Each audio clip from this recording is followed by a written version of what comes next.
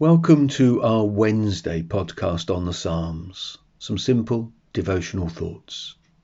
Today we consider Psalm 97.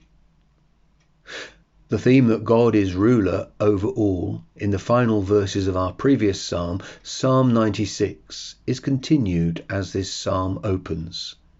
Hence verse 1. The Lord reigns, let the earth rejoice, let the many coastlands be glad.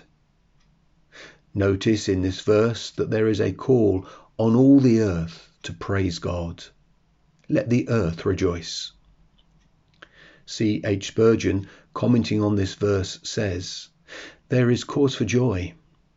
Other reigns have produced injustice, oppression, bloodshed, terror. The reign of the infinitely gracious Jehovah is the hope of mankind." And our God who reigns is an awesome God, in verses 2 to 5.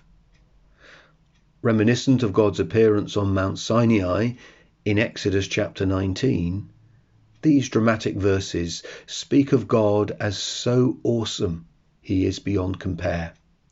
Listen to these phrases in verses 2 to 5. Clouds and thick darkness are all round him.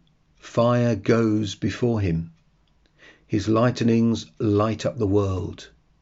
The earth sees and trembles. The mountains melt like wax before the Lord of all the earth. And when people grasp who he is, for in verse 6, all the people see his glory, then the folly of worshipping empty and lifeless idols becomes clear. In verse 7, all worshippers of images are put to shame, who make their boast in worthless idols. And in verse 7, the very gods people have been worshipping are called to worship the true and living God who rules over all. So, worship him, all you gods. The psalm goes on to spell out something of God's rule. Firstly, we see his supremacy. In verse 9, for you, O Lord, are most high over all the earth. You are exalted far above all gods. God's reign is not only over us people, it is over everything that people call God. In fact, it is over all the earth. Secondly, it is a pure reign. Verse 10, for God calls his people to hate what he hates, evil. So, O you who love the Lord, hate evil. Thirdly, it is a gracious reign. Verse 10, he preserves the lives of his saints. He delivers them from the hand of the wicked. The grace that God has shown in saving a people for himself is also shown in preserving them in their faith. C. H. Spurgeon again. This foretells for the church a season of battling with the powers of darkness, but the Lord will preserve it and bring it forth to the light. Fourthly, it is a beneficial reign. God's impact on the world is for good. Verse 11.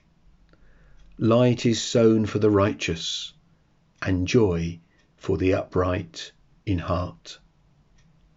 The psalm finishes where it began, with rejoicing, with praise. Verse 12. Rejoice in the Lord, O you righteous, and give thanks to his holy name. The psalm began by calling all the earth to rejoice. But if others fail to rejoice, God's people must rejoice. God has been specially gracious to them, and so he should be specially praised by them. Rejoice in the Lord, O you righteous. Notice that there is an emphasis on the perfection of God's character here. Give thanks to his holy name.